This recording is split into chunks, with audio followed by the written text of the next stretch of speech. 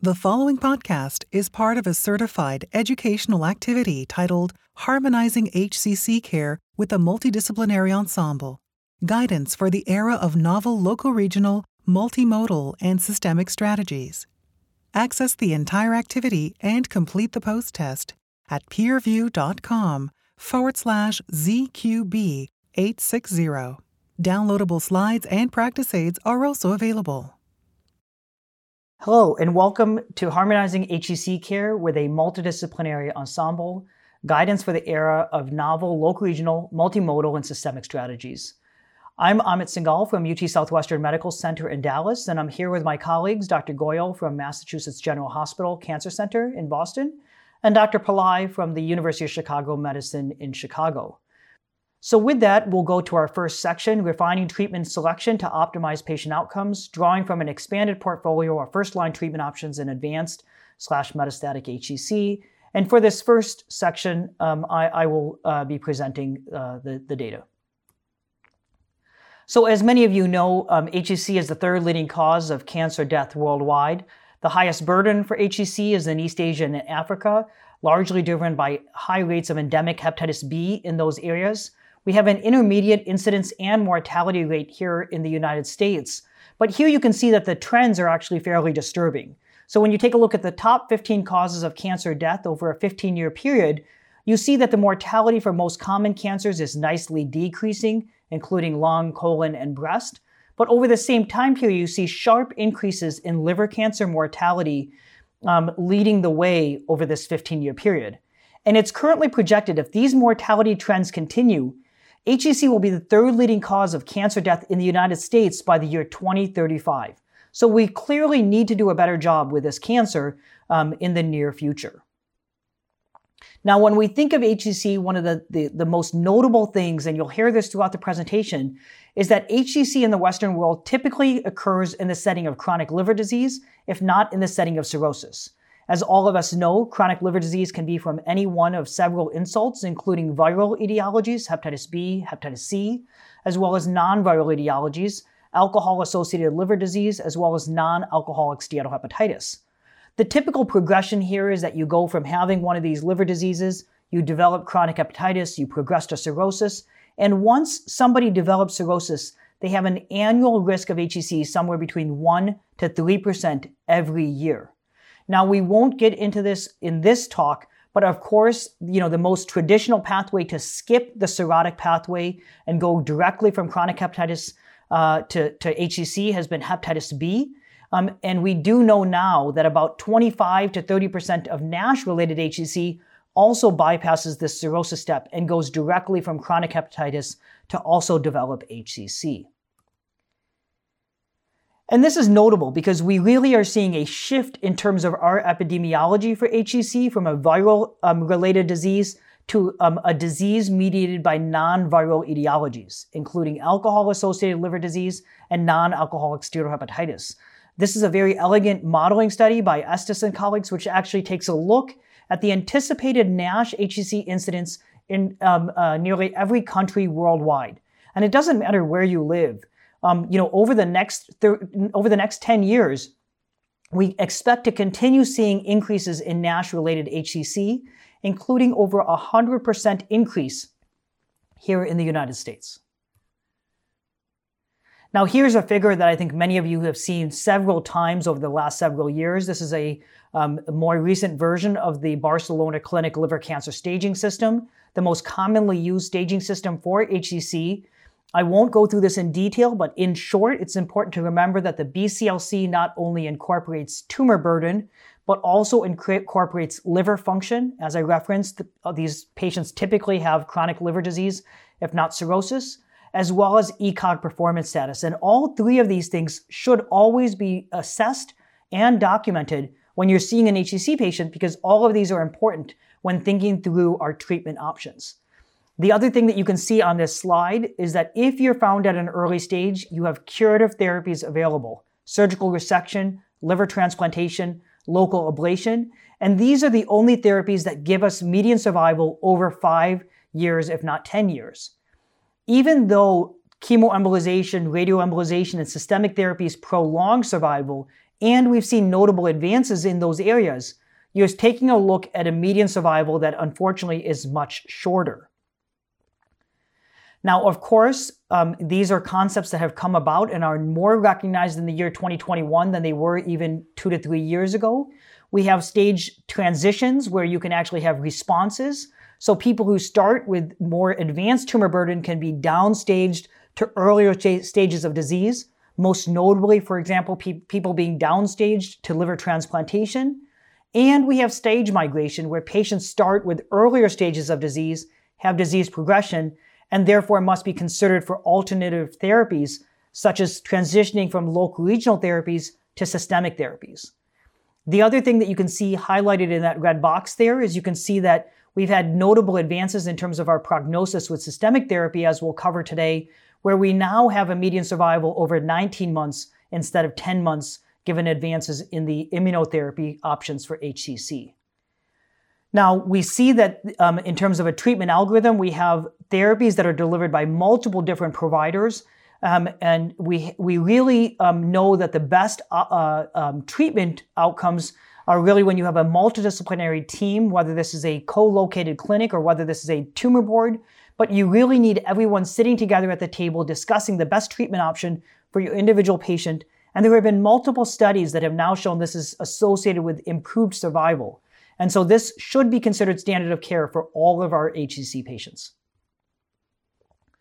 So like every good presentation these days, this is going to be case-based. So let's start with case 1. Case 1 is a 64-year-old male with a history of hepatitis C cirrhosis, underwent treatment for their hepatitis C, achieved SVR, and then was subsequently, unfortunately, lost to follow-up. So was not receiving HCC surveillance and unfortunately presented 2 years later with abdominal pain. So at this time, he comes back to his hepatologist, and fortunately, because he had SVR, his cirrhosis remains compensated, no ascites, no encephalopathy, and his labs look great. You can see the AST, ALT normal, bilirubin normal, albumin normal, although he continues to have some mild portal hypertension with a platelet count of 97, performance status 0, so fully functional. Notably, his AFP is markedly elevated at a level of 720 nanograms per milliliter, and the hepatologist performs an ultrasound, as he or she should, and the patient is found to have a large liver mass. Patient, because of these positive surveillance tests, undergoes an MRI and was found to have a 12 centimeter liver mass with arterial phase hyperenhancement, delayed washout, so classic for HCC, LIRADS 5, and unfortunately has a metastatic lesion to the adrenal gland. So, good liver function, good performance status, but unfortunately advanced HCC. So, what would you do at this stage? So, can I ask Lipika, Anjana, what would you consider for this patient with advanced stage HCC? Yeah, from my perspective, this adrenal met makes a big difference in this patient's care.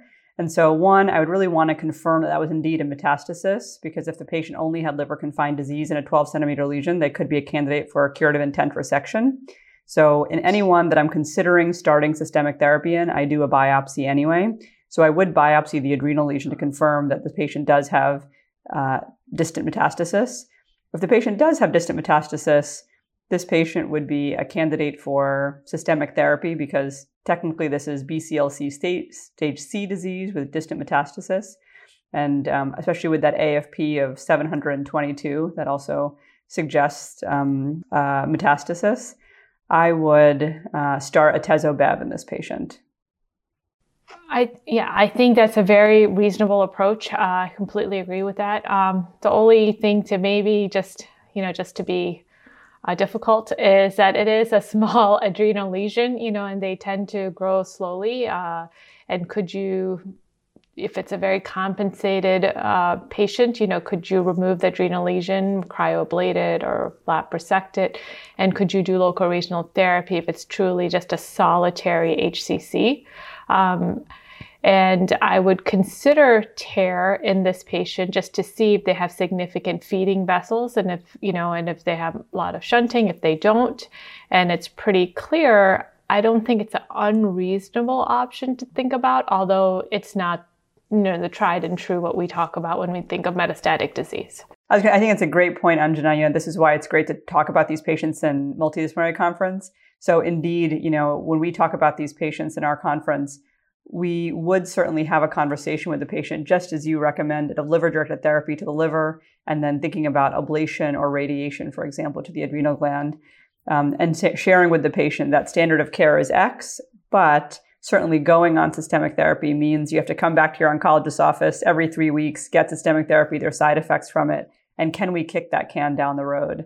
And so certainly offering the option of a combined local regional approach is very reasonable. Another approach would be to consider doing systemic therapy up front if they have stable disease, then move to local regional therapies on both fronts, or the opposite, start with local regional therapy, and if the patient has more metastases, then move to systemic therapy.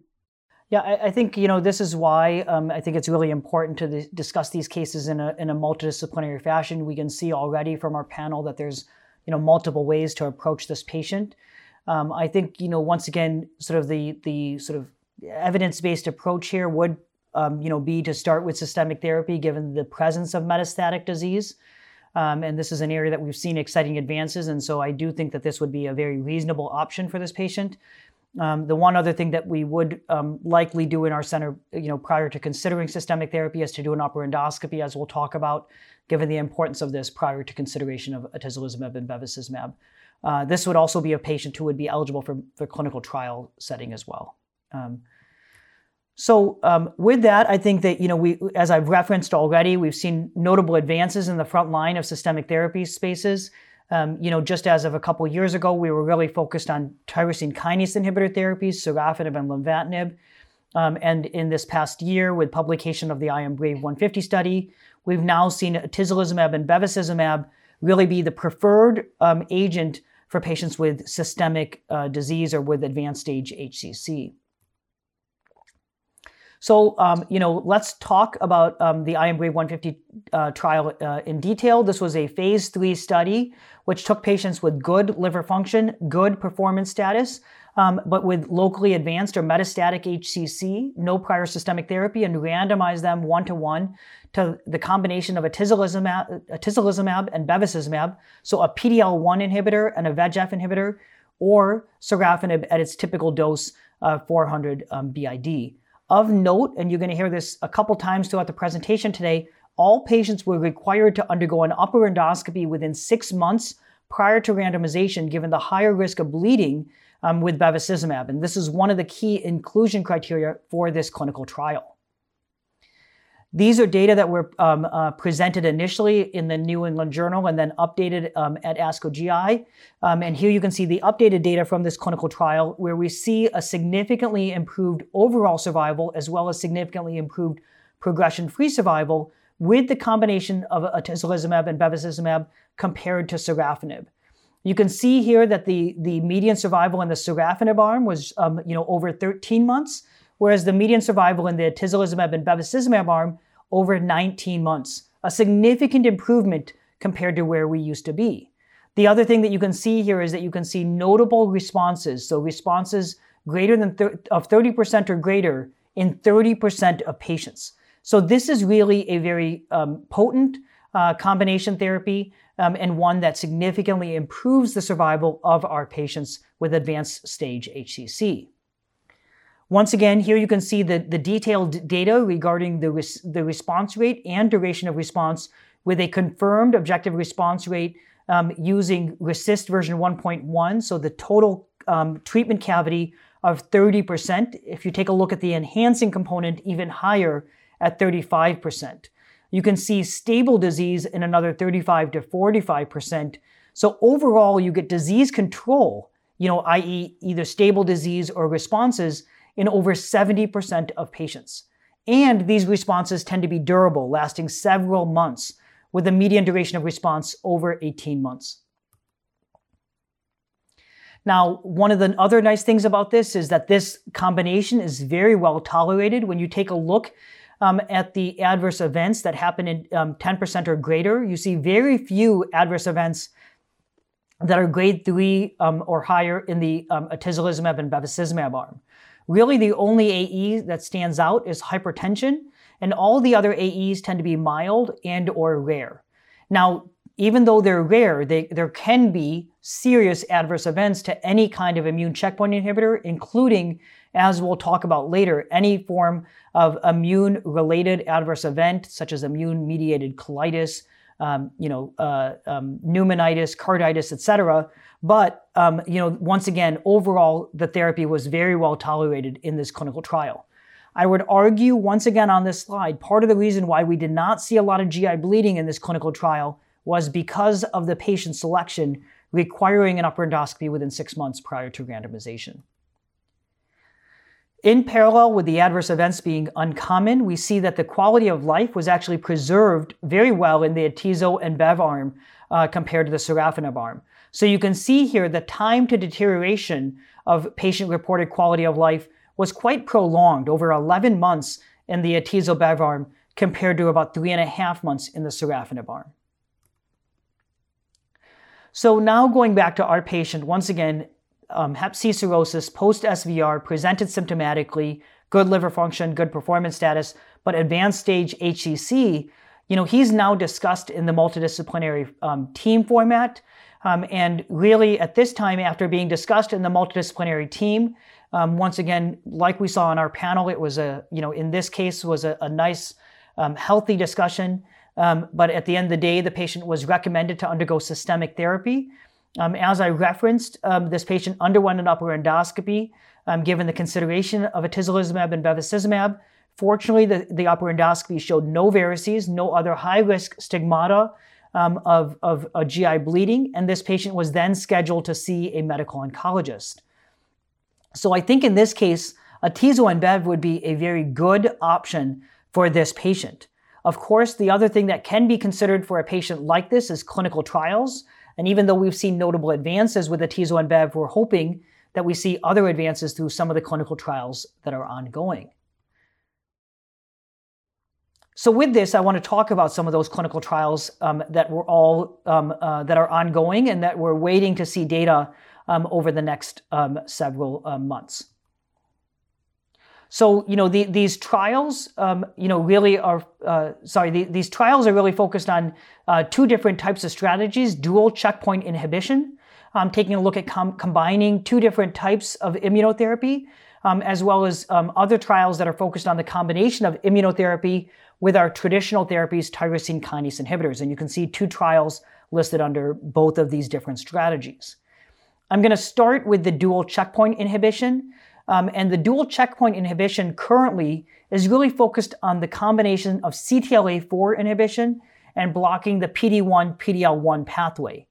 Now, simplistically, I'm not going to go through and teach everyone immunology in the next 20 seconds here, but I think in short, what we see here by blocking both of these pathways is that both of these pathways are meant to activate and keep T cells activated, so those T cells can thereby act upon these tumor cells and help create responses. You can see once again these pathways are independent, where the CTLA-4 inhibitors are really blocking the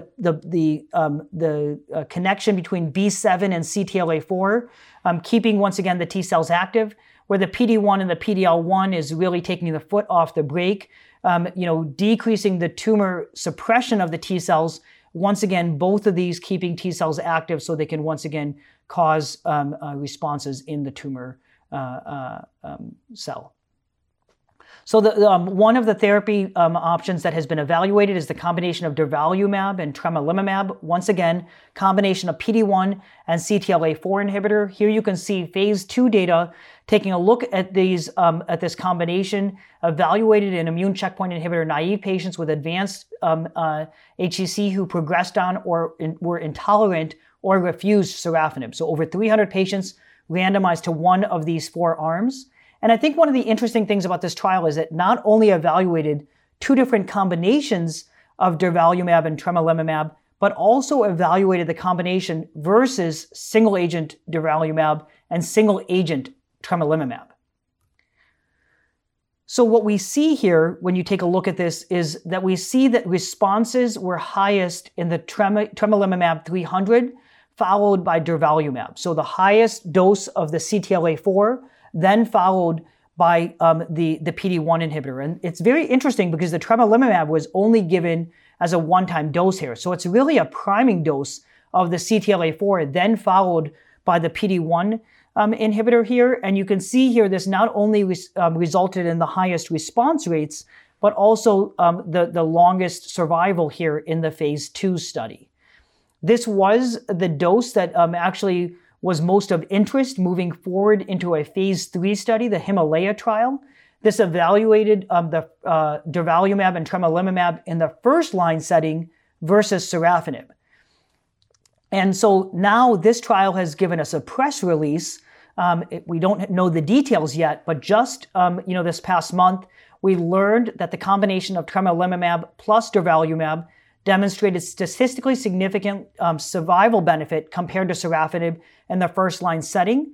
And we're expecting those data to be reported in detail in a meeting in the near future. But once again, this will likely be another combination which is going to be a major player on the first-line setting here. Another combination in terms of the dual checkpoint inhibition has been the combination of nivolumab plus ipilimumab. Once again, same kind of strategy, combining CTLA-4 and PD-1 inhibition.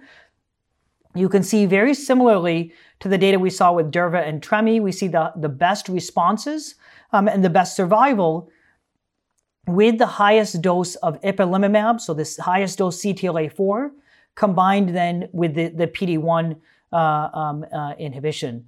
And so once again, you can see here, the arm A, the IPI3 Nivo-1 is the one that is moving forward in terms of not only accelerated approval in the second-line setting, which you'll hear more from Dr. Goyal in the next stage of this talk, but also has been the one that is moving forward in terms of first-line combination studies looking at this versus TKI inhibitor therapy. And so the phase 3 CheckMate 9DW trial is really taking a look at this combination of nivolumab plus ipilimumab compared to TKI therapy in the frontline setting.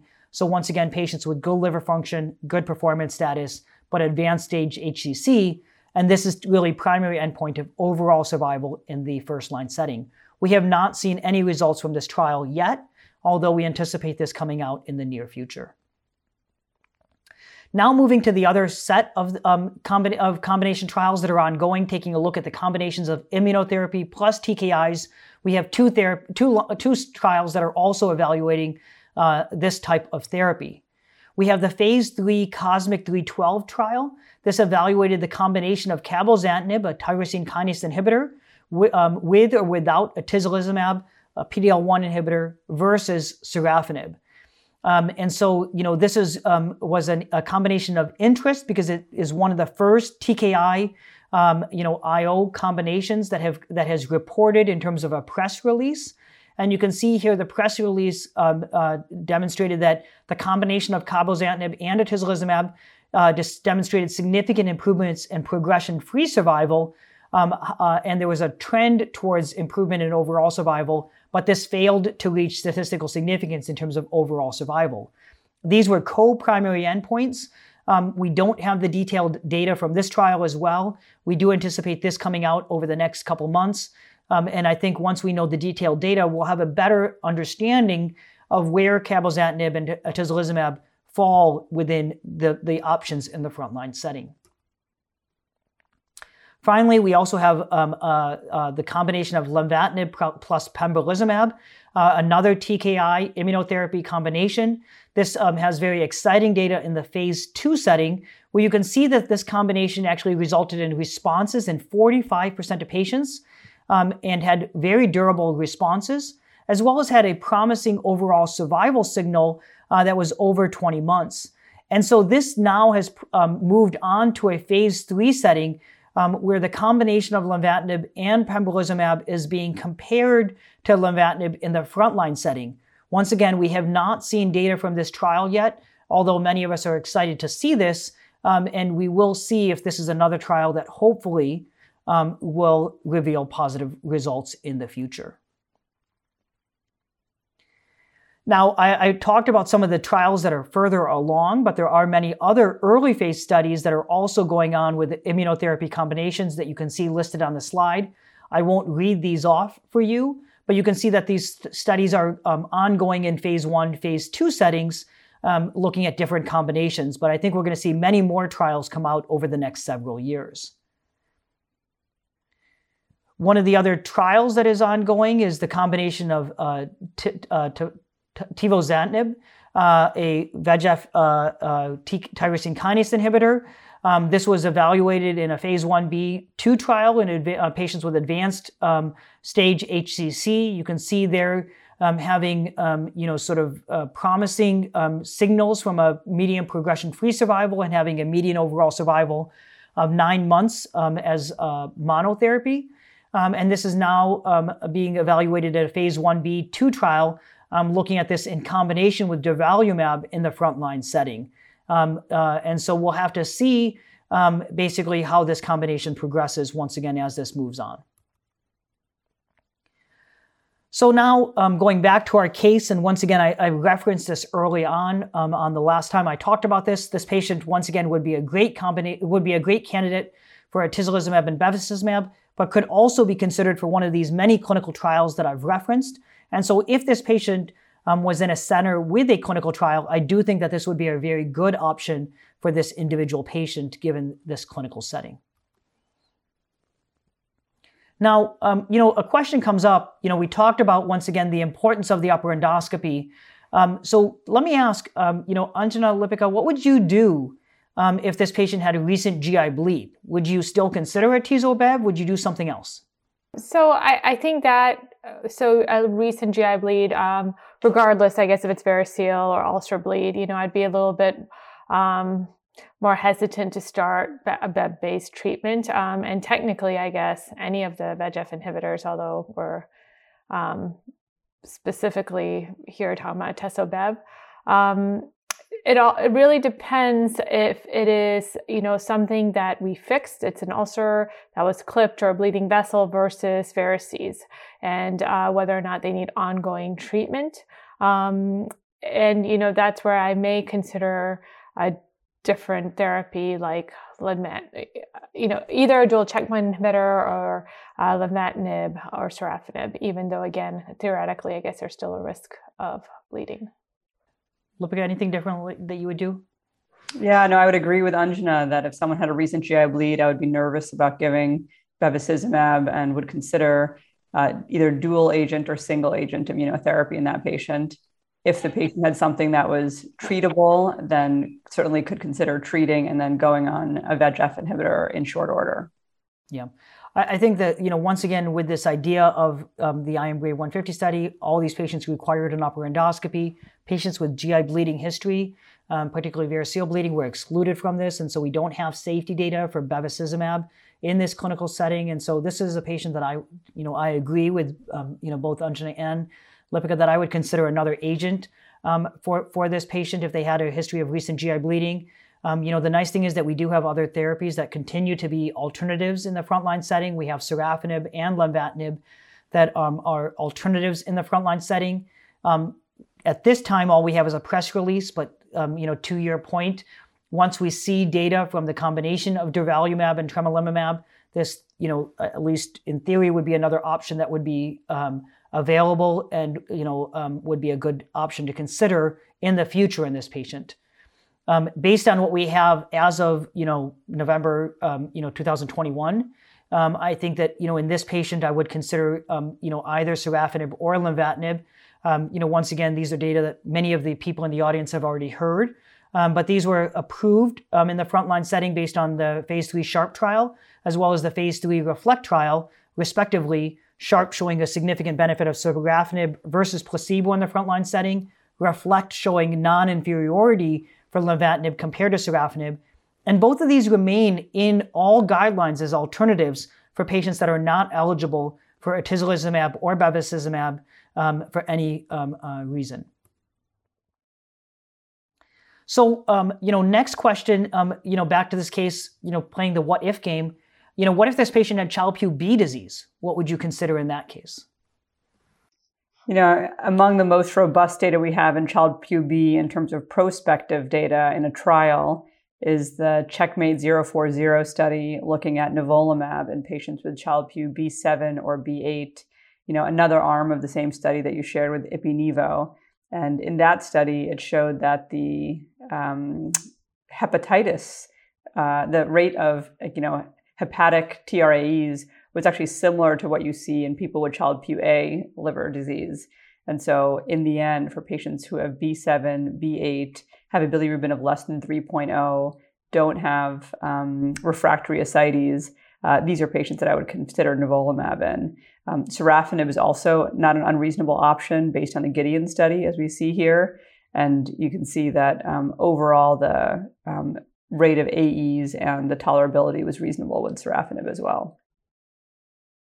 Yeah, I think that, basically we have two therapies which have good data. We have real world data from the Gideon study, as you referenced, in terms of sorafenib being tolerable in Child-Pugh B patients. And we have data from the Checkmate 040 study, once again, showing tolerability and safety in well-selected Child-Pugh B patients. I think the other thing to keep in mind is a Child-Pugh B patient isn't a Child-Pugh B patient, so it matters how you got there.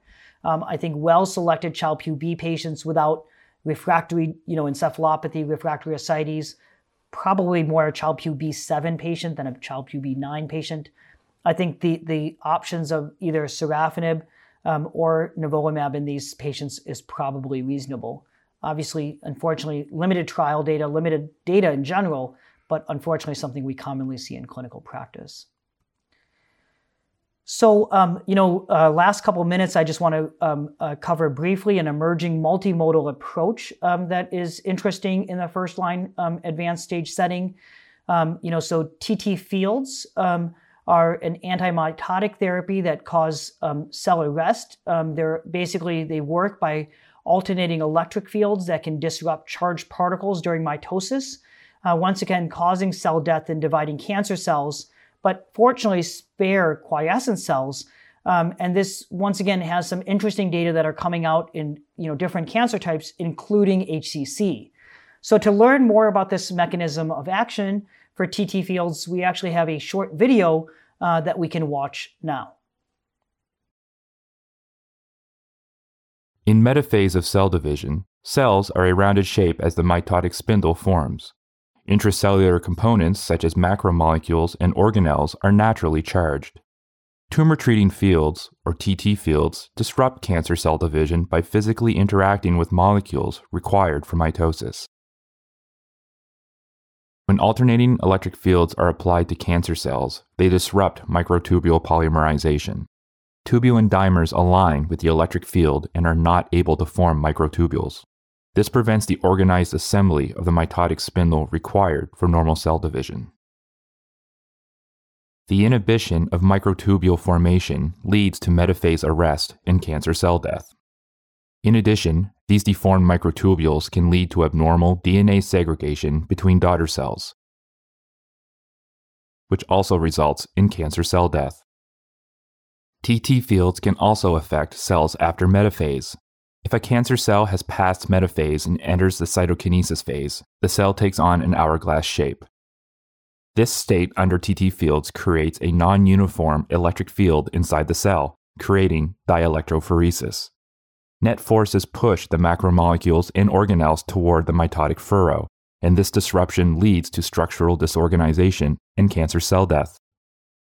And I think one of the things that's interesting about TT fields is that it's really cancer specific. So, it's tuned to a specific frequency to decide which dividing cancer cell it will target. And so you can see here, for example, normal intestinal cells have a lower frequency at 50 kilohertz, whereas, for example, HCC has a frequency of 150 kilohertz. So essentially you can tailor this based on the cancer type that you're trying to treat. And it's because of this sort of tailoring is part of the reason why this, should have safety in terms of sparing, quiescent cells while still attacking the cancer cells. Now, this therapy was evaluated in the phase 2 HEPANOVA trial in advanced HCC, 25 patients treated with TT fields plus daily sorafenib, followed by CT or MRI every 12 weeks until progression, with the primary endpoint of overall radiologic response. And in short, here you can see of the 27 patients that were enrolled, you see a disease control rate of 91%, objective responses of 18%, and these numbers compare favorably to historical controls. Given these data, this is now moving into a phase 3 trial that's being planned with the new standard of care, as we discussed, atezolizumab and bevacizumab. So this now is being evaluated. And, interestingly, TTFields plus atezolizumab and bevacizumab was granted FDA breakthrough therapy designation in advanced stage HCC. Now, this is granted breakthrough therapy designation. It doesn't mean it's approved. It just means that they are fast tracking, the trial enrollment and trial rollout to see if this early data is confirmed in larger clinical trials. So key takeaways from this first section: atezolizumab and bevacizumab is the new standard of care for patients with advanced stage HCC and good liver function. There are multiple emerging immunotherapy combinations that are being studied in the first-line setting, several of these being informed by promising phase 2 data. It's not all immunotherapy. We continue to have an important role for tyrosine kinase inhibitors. Sorafenib and lenvatinib continue to have a role in the first-line setting, and as you'll hear from Dr. Goyal, we do have TKI therapies that continue to play a role in the second-line setting.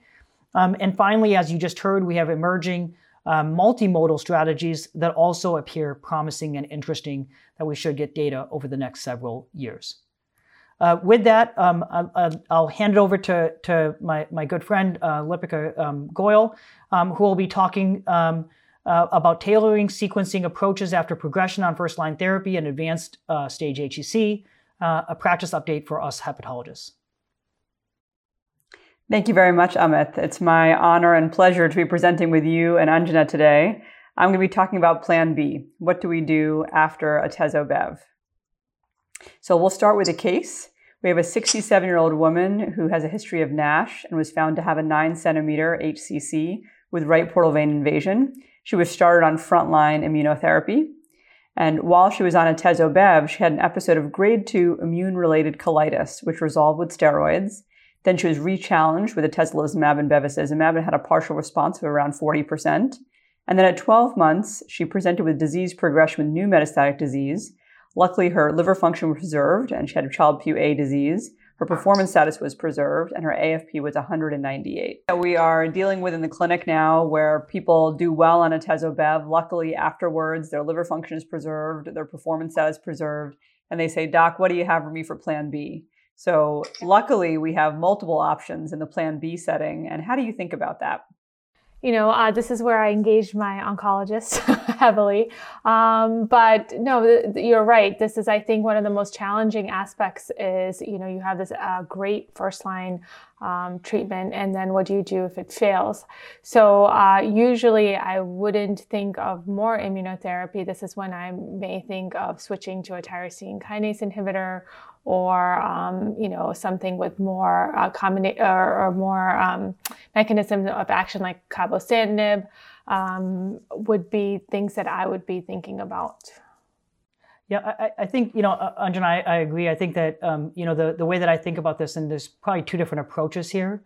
There's the quote unquote T-1 approach where you just put atezo-bev up front, and then you go sorafenib or lenvatinib, and then you preserve, what used to be second line therapies and move those to the third line. So regorafenib, cabozantinib, ramucirumab all get moved to the third line setting. Or you use what I call a grab bag approach, where you just put everything together and you choose whatever you think is best for this patient. And you can choose, sorafenib, lenvatinib, regorafenib, cabozantinib, or ramucirumab if the AFP is greater than 400, not relevant in this case. But, you can choose any one of those. And then, the other therapy that is approved here is ipilimumab and nivolumab, right? So accelerated approval in the second line setting, which you could also consider adding in here, because even though you've already acted upon the PD-1, PD-L1 axis, you add in the CTLA-4. I think, honestly, this is a data-free zone. There's nothing that's actually been shown to be beneficial after atezo-bev because we haven't had those trials or those data come out. So as long as you do something, the good thing is you're not wrong.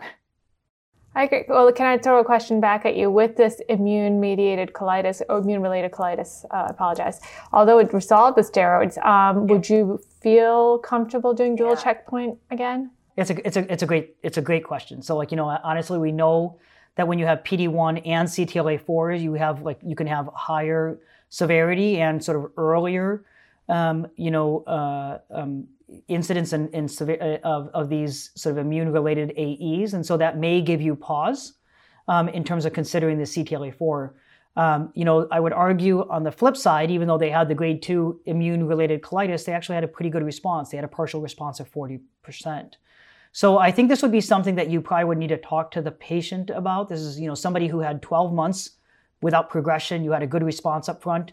And so this is just really weighing that risk-benefit ratio. But I agree with you that, the grade 2 immune-related colitis may give you pause in terms of considering the dual checkpoint inhibition, and you may consider, the TKI therapy.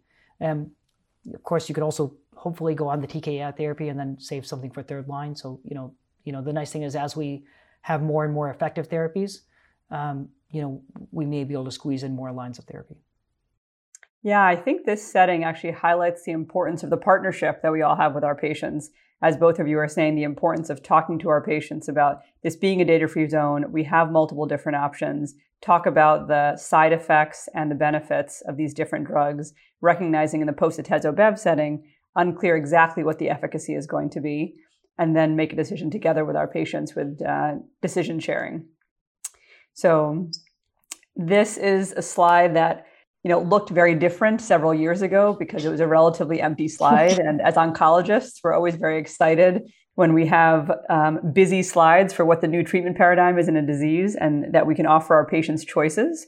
So as Amit very elegantly put in the first part of this talk, there's atezo-bev in the first line and then multiple ongoing frontline immunotherapy trials, which we hope will offer additional options in addition to atezo-bev. And then for patients who are not candidates for atezo-bev, we also have sorafenib or lenvatinib. And then in the second line, as has been discussed in the discussion just now, we have multiple different TKIs, and we have the anti-VEGF2 monoclonal antibody ramucirumab. Now, that's the receptor. Bevacizumab is a monoclonal antibody against VEGF, which is the ligand. So ramucirumab could also still be an option to consider. And then also we have immunotherapy options, as Amit discussed from the Checkmate 040 study, nivolumab and ipilimumab, combination of PD-1 and CTLA-4 inhibitors, and then single-agent pembrolizumab. So I will briefly discuss the data for sorafenib and lenvatinib, and then talk about the middle box here, the different TKIs and ramucirumab, and then finally talk about immunotherapy. So the data for sorafenib and lenvatinib, sorafenib reigned king for many years in HCC without any other drugs being able to beat it in terms of overall survival. It went up against placebo and showed an overall survival of more than 2 months. And then there was the REFLECT study, which was lenvatinib versus sorafenib. It was a non-inferiority study, and it showed that lenvatinib was non-inferior to sorafenib. It did have a higher response rate, but overall it showed non-inferiority, and both agents became options in the front line. And then it's important to think about what the side effect profile is of these two drugs, because we're often in a situation where we're choosing between one drug or the other. And as you can see, lenvatinib is quite a strong inhibitor of VEGFR2, and you see higher rates of the VEGF pathway-related AEs. So you see hypertension at 42%, and you see the proteinuria at 25%, compared to sorafenib, where it's 30% and 11%.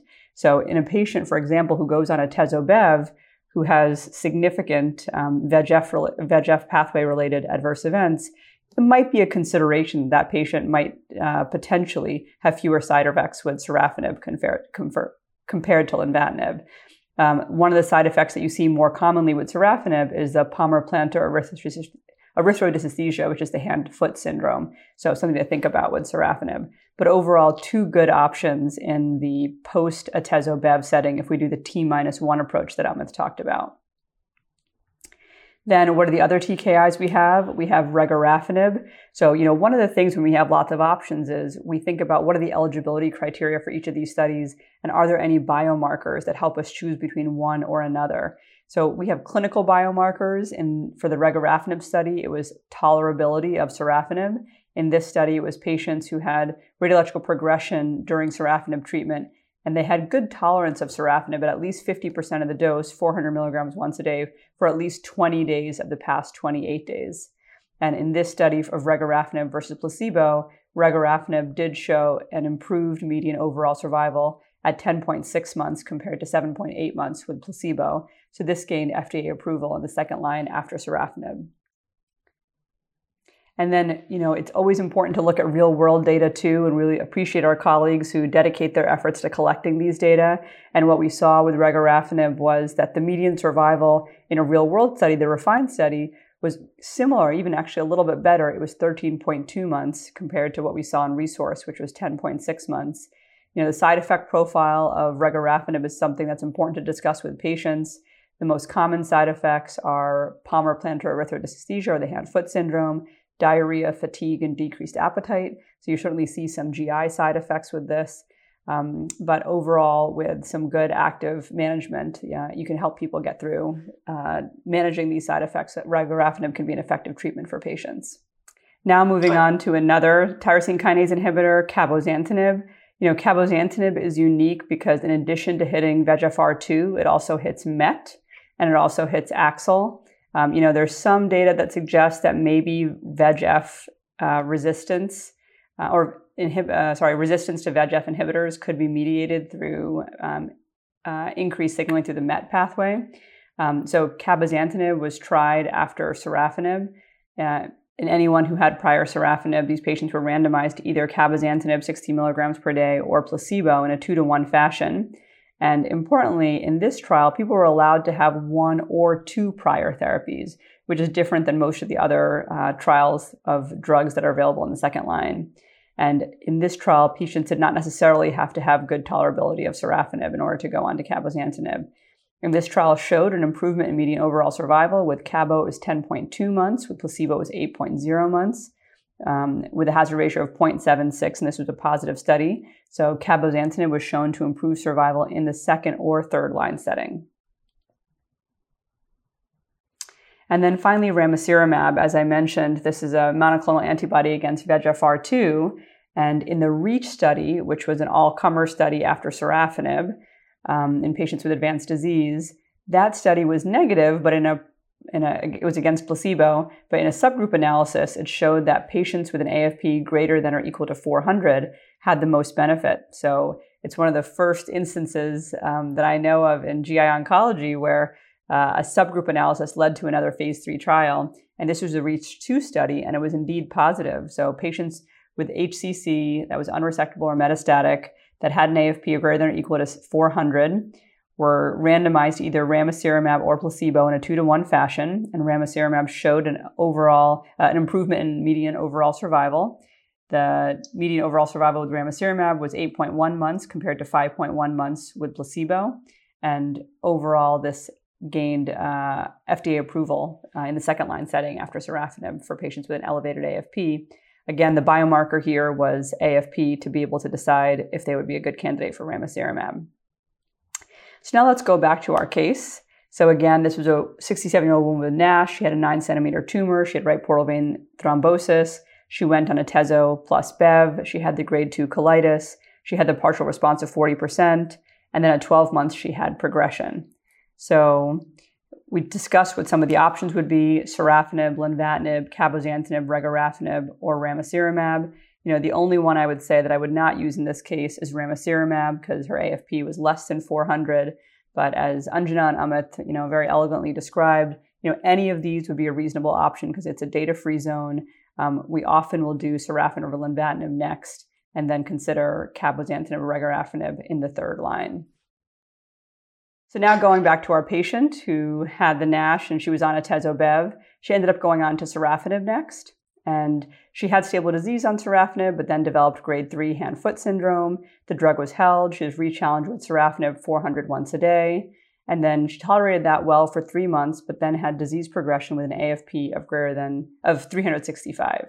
So at this point, Amit, what would you choose for this patient next? Yeah, so, right now, basically, she was on sorafenib. She had the hand-foot skin reaction. It seems like she did okay with the lower dose of 400 milligrams daily. So even though she had the hand-foot skin, it is important to remember that, coming into the resource trial, they only required a dose of 400 milligrams daily for 20 or 28 days. So even though she had this, she technically could still get regorafenib. She meets that sorafenib tolerability mark. And there's data that shows hand-foot skin reaction actually is associated with better responses to both sorafenib and regorafenib. So I think that, this would be somebody who I think I would actually consider regorafenib. And then the other one would be cabozantinib. So cabozantinib, once again, if I think devil's always in the details of how that hand-foot skin reaction was and how the patient responded to that, how sort of, averse they may be to having that again. So I think those are the two TKIs I would probably consider at this point. And then once again, we've previously mentioned the Ipi/Nivo. And so, if this patient now has had, milder immune-related colitis, more severe hand-foot skin, this would be something I would discuss with them. But you may consider Ipi/Nivo as well at this setting. So I think you have three options that strike me as being on the table. Yeah, absolutely. And how about dose reduction? Would you start with full dose regorafenib or full dose cabozantinib? At our center, we don't typically start at full dose. And this is somebody where, particularly with the hand-foot skin reaction, we'd even do that more. But we typically start at a lower dose. So for sorafenib, we start at 400 daily and titrate up. Same thing with Rigo and Cabo. We start at a lower dose and titrate up. This has actually been shown in colorectal cancer to be a very viable strategy of starting low and titrating up. And as long as you titrate up, I think you achieve, similar, if not better outcomes actually, with some of the TKIs in HCC. So our standard practice is to start low and go up. Anjana, what do you do in your setting? No, I absolutely agree. And I think especially since she's already gone through 2 lines of therapy, you want to maximize effect for as long as you can. So absolutely I agree with what you both said.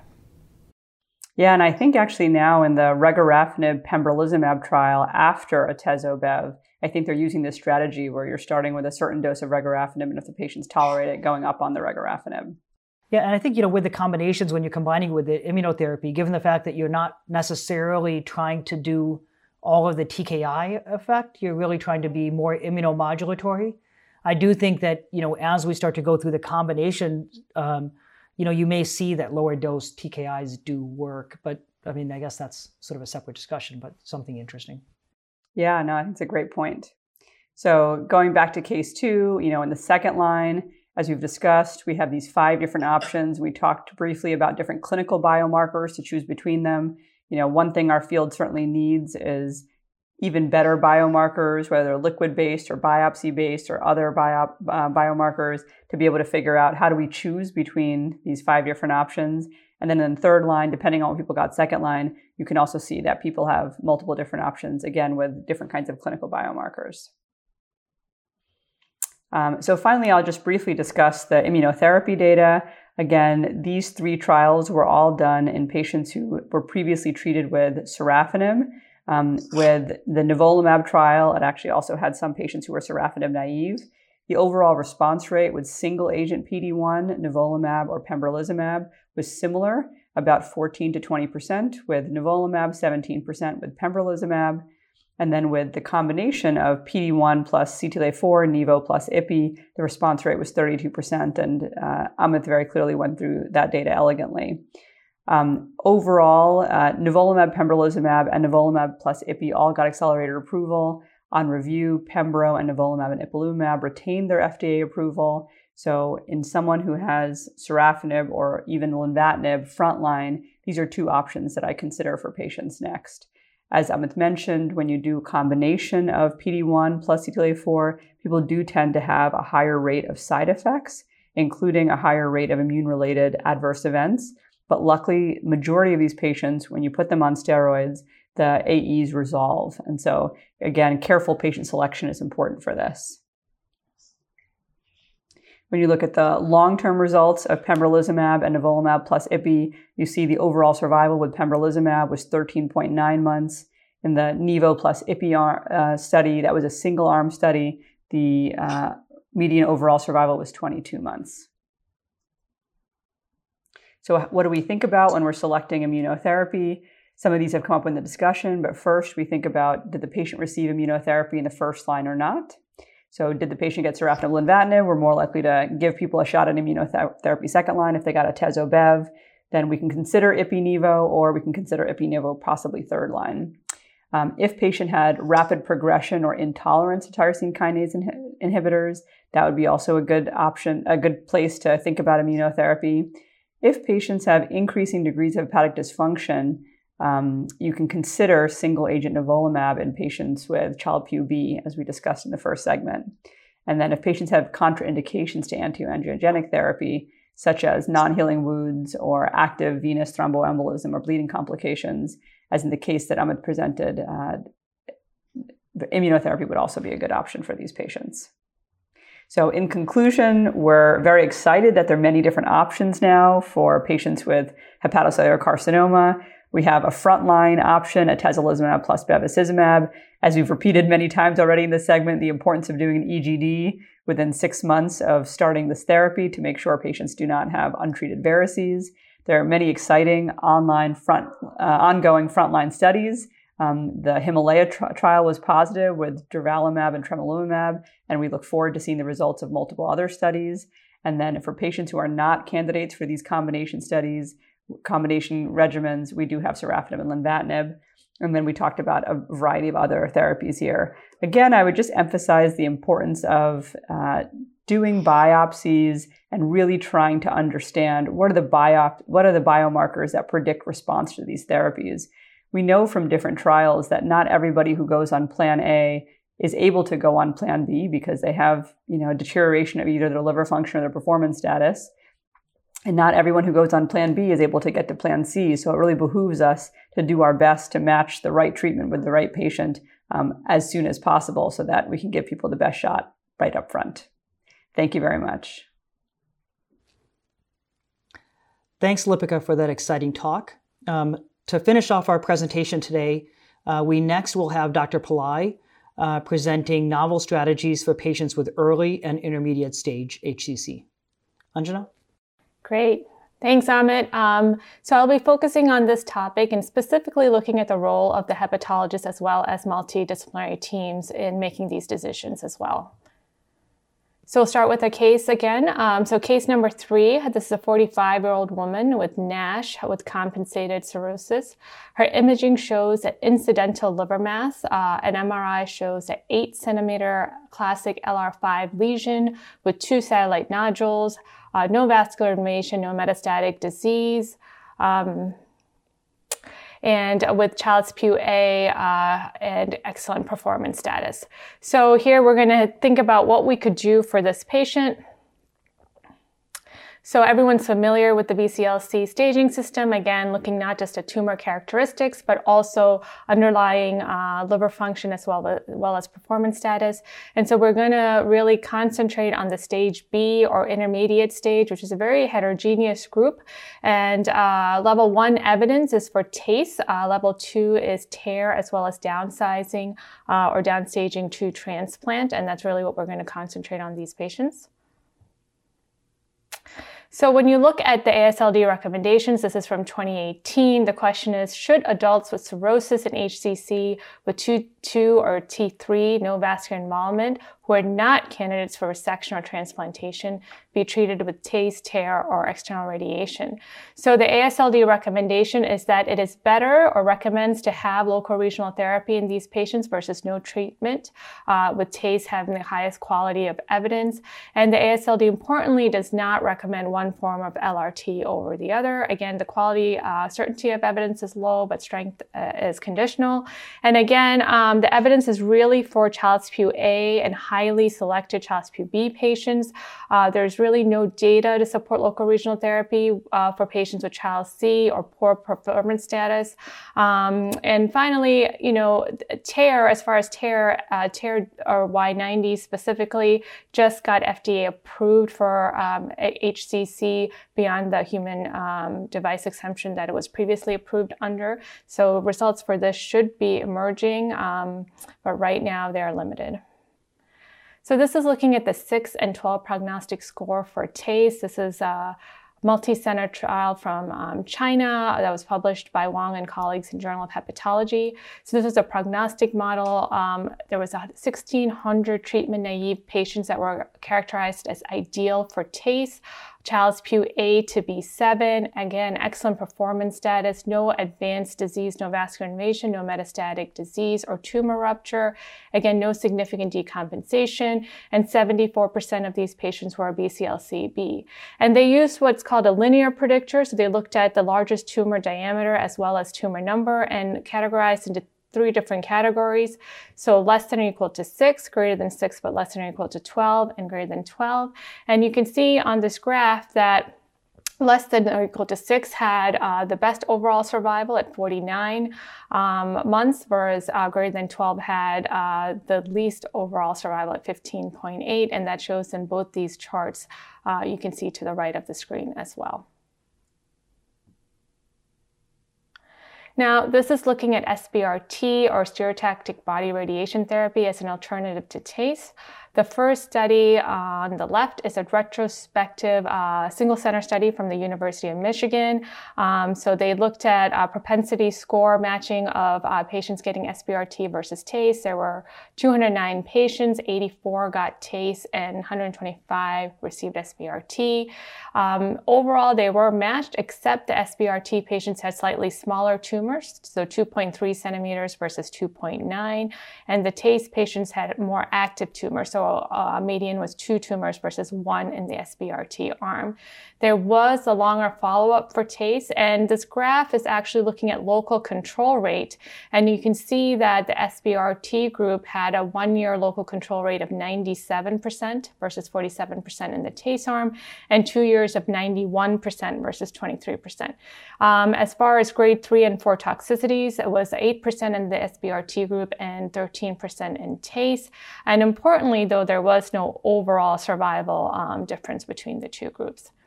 Now, the second study on the right is a meta-analysis of 25 trials. Again, this is 11 of those were randomized controlled, looking at TACE and radiation therapy versus TACE alone. Again, unresectable HCC. And so you can see that, again, the graphs on the right show this quite well, that the combination arm of TACE and RT had a survival of 22.7 months versus TACE alone, which was 13.5 months. And importantly, you can see that the survival benefit actually progressively increased from 2, 3, 4, and 5 year respectively.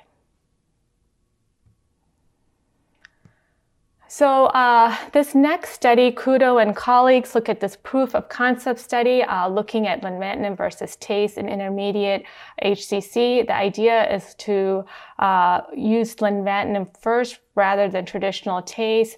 And these are patients that have multinodular tumors, and beyond up to 7, but unresectable and no vascular invasion. There were about 30 patients that were actually enrolled in this final analysis.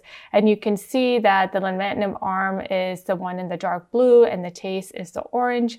And the lenvatinib arm actually had better overall response rate, and this graph is showing overall survival at the end of the study was a little over 37 months versus 21 months in the TACE arm. There are ongoing phase 3 trials, the ABC-HCC trial, or the atezolizumab plus bevacizumab versus TACE in intermediate stage HCC that is recruiting, and the primary endpoint is time to failure.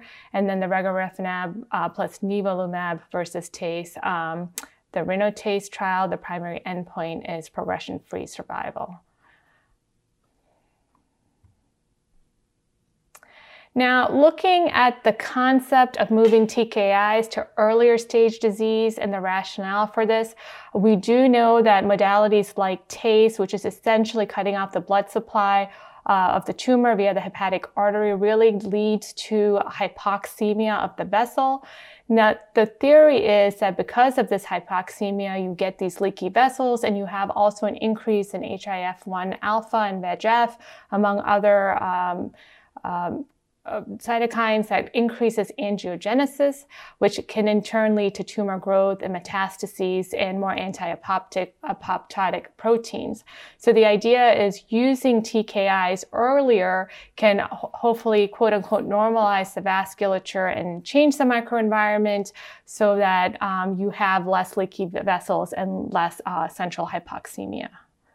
These are several of the trials that looked at combination of TACE and systemic therapy, TKI specifically, to look at that concept. There's 5 trials here. All of them, unfortunately, were negative studies, except for the phase 2 tactics trial, which looked at TACE plus sorafenib versus TACE alone.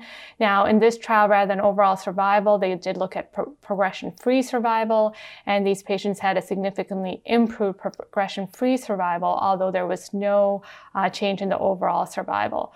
Although this trial had probably the longest overall survival compared to the other trials, one of the reasons that we think that these trials tend to fail is because you need quite some time to get good overall survival data, and as patients have adverse events or failed therapy, the idea is the control arm is most likely getting more active treatments, and that's why it's harder to show that difference.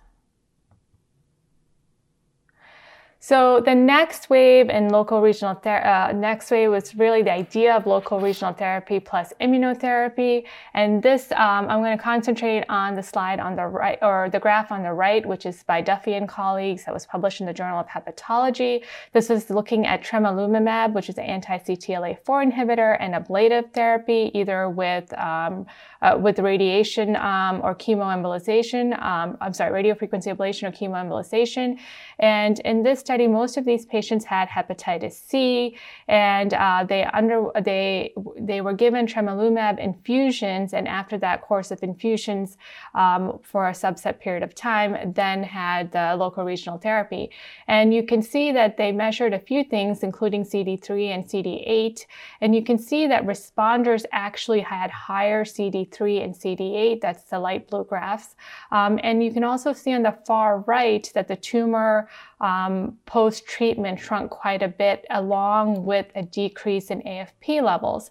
And so again, this is highlighting the area of the abscopal effect, which is that there's regression of tumors outside of the field of radiation. So and the idea is these CD8 cells actually increase that, the idea of ongoing response, peripheral immune response. So we still have a few questions to answer about this, specifically which local regional therapy would be more immunogenic, what is the optimal timing of checkpoint blockade relative to LRT, and importantly, we need biomarkers to predict these responses. These are ongoing trials of immunotherapy with LRT. I'm not going to mention all of them, but there are at least 7 or 8 on here. These are, again, patients that are unsuitable for curative therapy, whether it's surgical resection, ablation, or transplantation. And most of these treatments you can see, or these trials, have systemic chemotherapy with either TACE, and a few have TARE as well. Now, so back to our case. So again, we have this 43-year-old lady with compensated NASH cirrhosis and an 8-centimeter LIRADS 5 lesion, 2 satellite nodules, no vascular invasion. So the question really would be, Amit, given this data, what do you think is a reasonable approach for someone like this? Yeah, Anjana, when I take a look at this patient, there's a couple of things that I really note. The first is that as you said, that her current tumor burden, her largest lesion is 8 centimeters. There's the 2 satellites. And unfortunately, this puts her outside of UNOS downstaging criteria. And so even if she did have a response, we would not be able to get exception points for her for liver transplantation. And I think this is notable because she's 45. This is a really young woman who's developed HCC. Now, just because she's outside of UNOS downstaging doesn't mean she can't get a transplant. I mean, we could still try to see if she has a favorable response. And if that's the case, then she could be transplanted by living donor liver transplantation. And I would consider that in this case, particularly given the fact that she's so young. So that would be the first thing that I would really think about is what gives us the best chance at response. Now, I mean, you went through all of these exciting data in terms of, local regional therapy, and then us shifting to considering combination therapies in the future. Unfortunately, outside of clinical trials, this isn't standard of care right now. And so this is somebody where if she's eligible for a clinical trial to use the combination therapies, systemic therapy plus, TACE or TARE, I think that would be very nice in this case in hopes of shrinking her tumor burden and then considering her for living donor liver transplantation. If she wasn't eligible for clinical trials, then I think, obviously, we would otherwise plan to treat with LRT. And with somebody this size, we probably would consider radioembolization more than chemoembolization if she wasn't eligible for clinical trials. Absolutely. We would do the same exact thing in our institution. And I agree, living donor, or identifying a living donor for this young woman would be the best outcome. And again, the importance of a multidisciplinary team here, really collaborating with your interventional radiologist as well as your oncologist based on what her response is when she gets local regional therapies, whether or not she's able to be effectively downstaged, as you said. Perfect. So now I'm just gonna kind of switch gears and looking at earlier stage. So again, looking at this modified BCLC staging system, now we're looking at early stage disease or stage A. Again, it can be a single lesion, but up to any size, or 2 to 3 lesions, all less than 3 centimeters. Again, preserved liver function, excellent performance status. So solitary lesions, if they're optimal surgical candidate, we move towards resection versus ablation. If not, transplant, and the same for 2 to 3 nodules. And the question is, what will we do to downstage? When we're thinking about transplantation for HCC, it is again reserved for unresectable HCC. It's the highest chance for cure. Again, removing the liver that often has cirrhosis as well as the cancer itself. And it is the indication, and HCC remains the indication for transplant up to 50% of centers in the US. And so there's a lot of different, ways that you can get when you have a BCLC-B patient down to within Milan, which, as Amit said, is what you really need to get those, exception points. So we have our next case, which is a 62-year-old man with chronic hepatitis B. Again, compensated cirrhosis. He's on therapy with tenofovir, and while undergoing HCC surveillance, as he should, he was found to have a liver mass, and the MRI showed a 5.2 centimeter LR5 lesion in segment 6. He's again Child-Pugh A, excellent synthetic function. Platelets are 217 in excellent performance status. So let's look at who benefits from hepatic resection. So guideline recommendations, really a single nodule, regardless of size, and anyone with that clinically significant portal hypertension, which is defined as less than or equal to 10 millimeters, plus platelets greater than 100,000 do the best, and as well as low bilirubin. The 5-year survival is up to 70%. Now, this is significantly less if you have clinically significant portal hypertension or elevated bilirubin greater than 1. So if we look at this graph on the right, you first have to determine, do you have portal hypertension, yes or no? And when you look at the no arm, you want to look at the extension of the hepatectomy. If it's minor, meaning less than 3 segments, or major, 2 to 3 greater than 3 segments. And then you look at the MELD score. And if the patient is very well compensated, the MELD less than or equal to 9, they're at low risk. So 5% risk of liver decompensation, and mortality is less than 1%. Whereas if the MELD score is greater than 9 and you have a major resection, then that's intermediate risk. So less than 30% risk of decompensation, but mortality now increases to 9%. Similarly, though, if someone does have portal hypertension and you're doing minor resection, again, less than 3 segments, again, it's that intermediate risk category. But if you have portal hypertension, you have major surgery, really it's very high risk, and mortality jumps to 25% or more. So in these cases, it's really important to also look at the future liver remnant, or FLR. In a normal liver, you want at least 20% or more, but in a patient with cirrhosis, you want up to 40% or more FLR. And also in a patient with fibrosis or significant steatosis, you also need a higher FLR than in a normal liver. The problem with resection, though, is the recurrence rate is up to 70% in 5 years, and we currently don't have any proven adjuvant therapy. So these are different trials looking at different factors associated with the outcome. Again, as I said, recurrence is 70 to 80% at 5 years. So if you look at the number of nodules, or the size of the tumor, if it's less than 5 centimeters, again, much lower risk of recurrence versus higher size, as well as the tumor-free margin, how far out, as well as blood loss. Now, the only trial that we have that looked at sorafenib or adjuvant sorafenib for HCC after resection or ablation. This was a phase 3 randomized double-blind placebo-controlled trial by Jordi Bruges and colleagues called the STORM trial. And it was a multi-center, multi-country trial. They looked at looking for recurrence-free survival. Unfortunately, it was negative results. So this did not show that adjuvant sorafenib actually had an increase, did not decrease the risk of recurrence-free survival.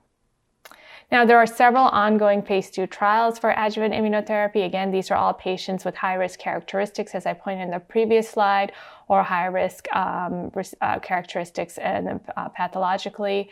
These are all Child-Pugh A patients. So these are the 4 trials that are currently ongoing in this arena. So we go back to our case. So our 62-year-old gentleman with the 5.2 centimeter LYRIDES 5 lesion undergoes a very successful robotic liver resection without complication. Unfortunately, though, his pathology features microvascular invasion and poorly differentiated HCC, which we know have both independently and together have a high risk of a recurrence. So he comes back to clinic, and the question I have for my colleagues would be, what are your options? How do you actively surveillance this gentleman? And what do you think about clinical trials in this setting? Yeah, Anjali, you brought up the fact that after surgical resection, all of these patients are high risk for recurrence, approaching that 50 to 70% at 5 years. And particularly given the high these pathologic features of microvascular invasion, poor differentiation, this patient's at that higher end of that risk spectrum. And so, this patient, once again, would be a perfect patient for a clinical trial in terms of, adjuvant therapy, and somebody who likely would benefit from, consideration of one of the adjuvant trials that is currently ongoing. Independent of that, once again, he would warrant close monitoring. Our typical practice is to do CT or MRI-based surveillance after surgical resection every 3 months for the first year.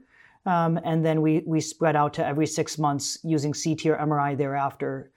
Given the high risk of recurrence even years after, we actually continue CT or MRI-based surveillance and don't return back to ultrasound-based surveillance in this high-risk group.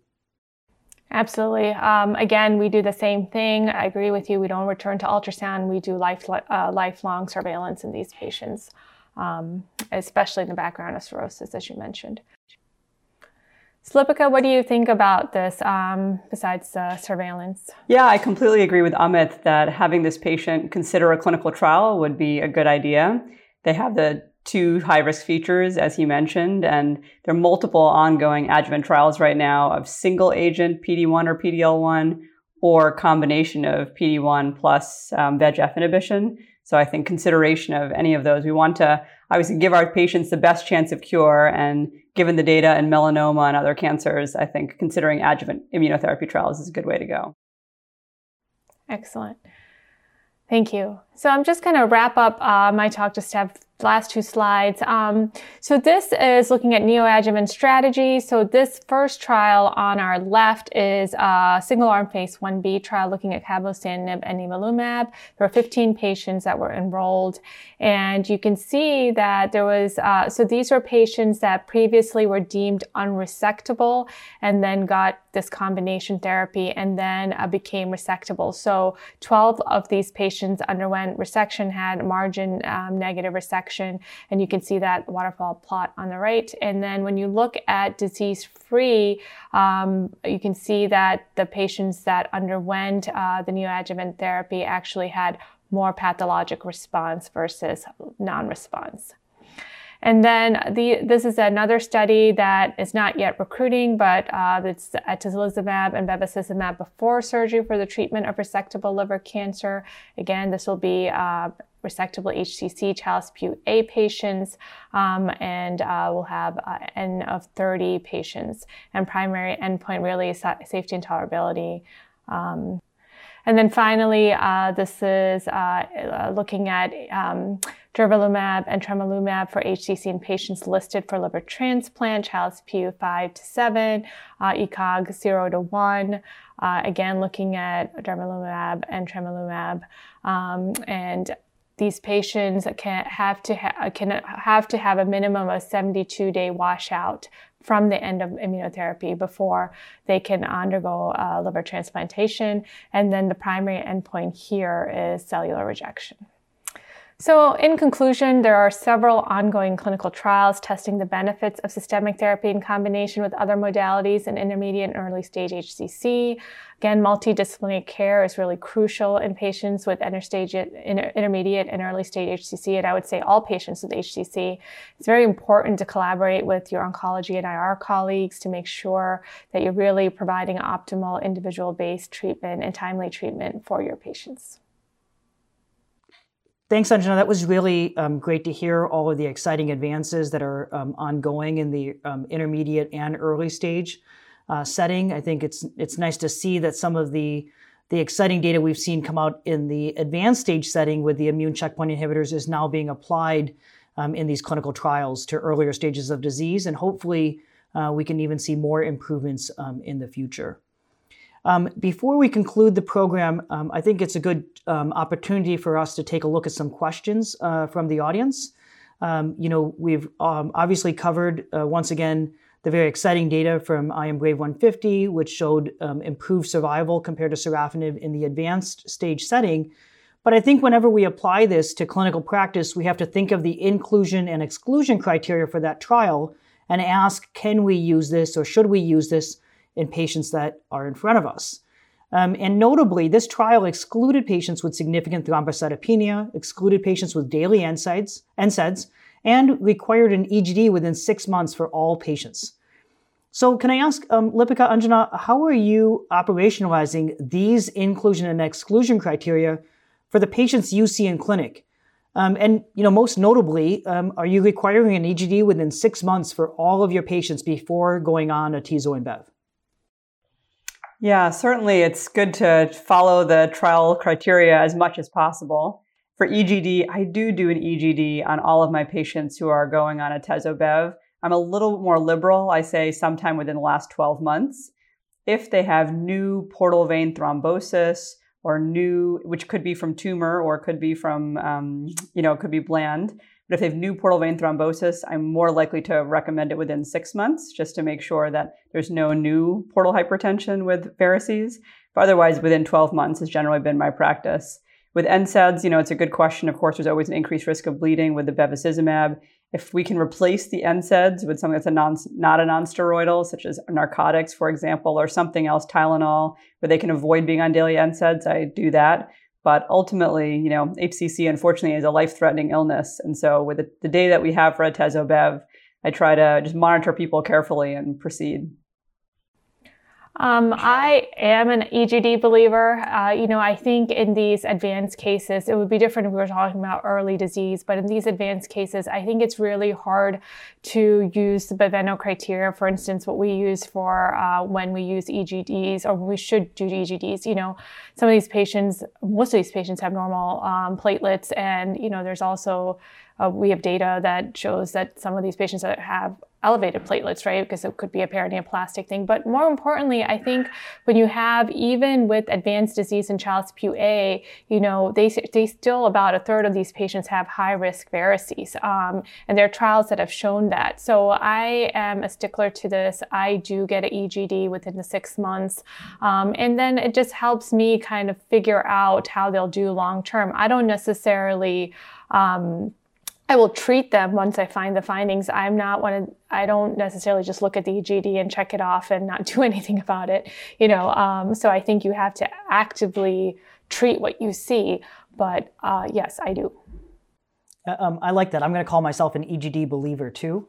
And so, I think that you brought up several important points. I think first, Baveno hasn't been validated in HCC patients, and so we don't know if the FibroScan results would sort of apply to somebody with a tumor where you may not have the same accuracy of those findings. And then you brought up also the platelet count issue, and so we don't know if those criteria can be just applied to HCC patients. And use those to see who doesn't need an EGD. And then, Lipika, you brought up the portal vein invasion or the portal vein thrombus. And in the I Am Brave 150 trial, that was actually one of the risk factors for those people who actually had variceal bleeding despite having the EGD up front. Those were largely the patients who actually still had some evidence of GI bleeding. And so I think it is critical that we do the upper endoscopy for these patients before putting somebody on atezo and bev. The trial was actually accompanied by a nice editorial by Katie Kelly in the New England Journal that stressed exactly this point. As we discussed earlier in this presentation, I think part of the reason why this combination was so well tolerated in this population of patients with cirrhosis and HCC was because of the selection criteria, and we can't get lazy as we apply this out to everyday practice. We have to keep up that rigor of doing that upper endoscopy. Another question that I see coming in from the audience, another good question, and Anjana, you alluded to this in your presentation in terms of this LRT versus systemic therapies. And I think this used to be two silos that were very separate, and now it's getting much more gray zone material where it's becoming harder to know. Should this patient go on systemic therapy up front? And if somebody starts on LRT, when should they transition to systemic therapies? So what factors do you take into account in your multidisciplinary team in terms of when do you transition from LRT to systemic therapy?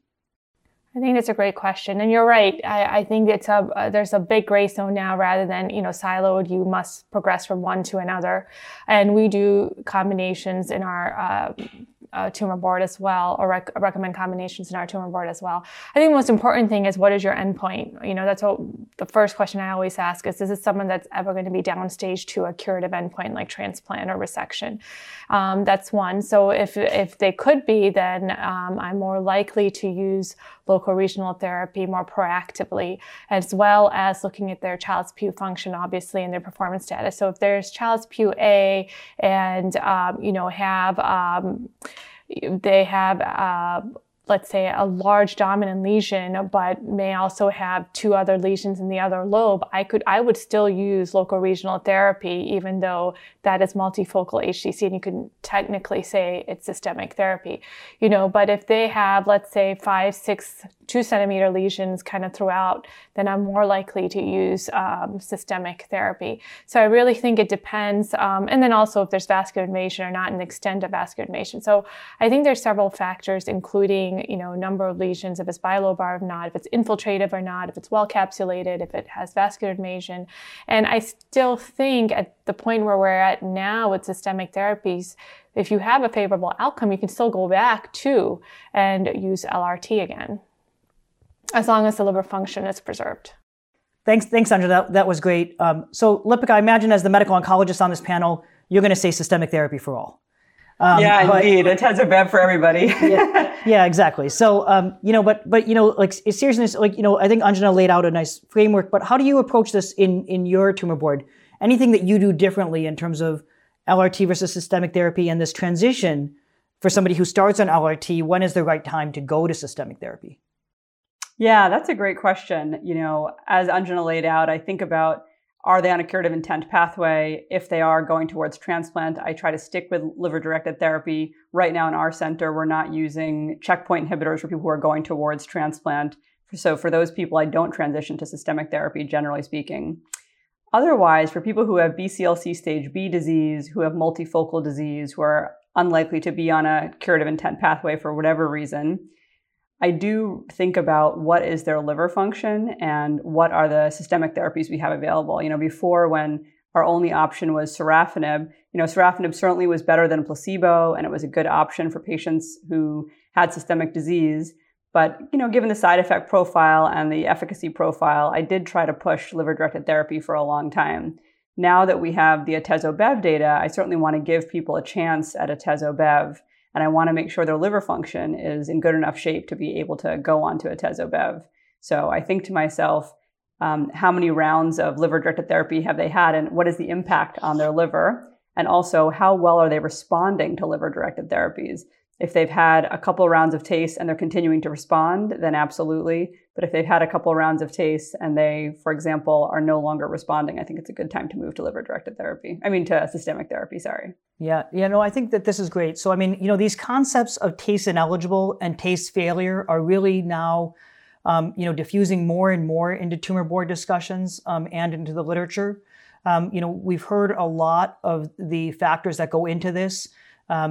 Tumor burden, bilobar disease, the degree of liver dysfunction at baseline. These all are important as we consider this discussion of local regional therapy versus systemic therapy.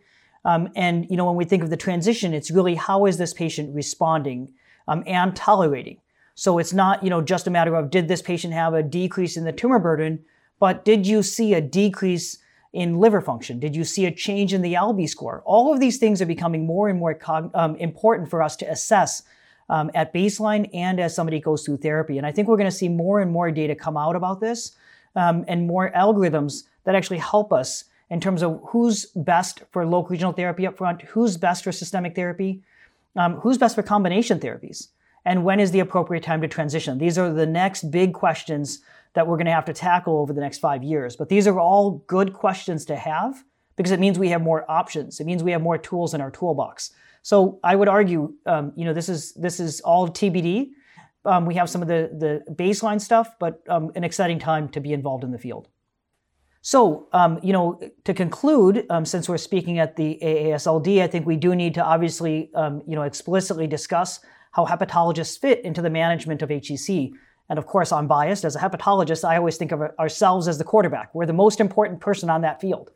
And so, I think that we have several roles here in the role of that patient. We obviously have to do things, coming into this. We have to perform screening. We have to make sure that that patient is diagnosed early because then we have curative therapies available. We have to educate our patients about liver disease and our HCC risk.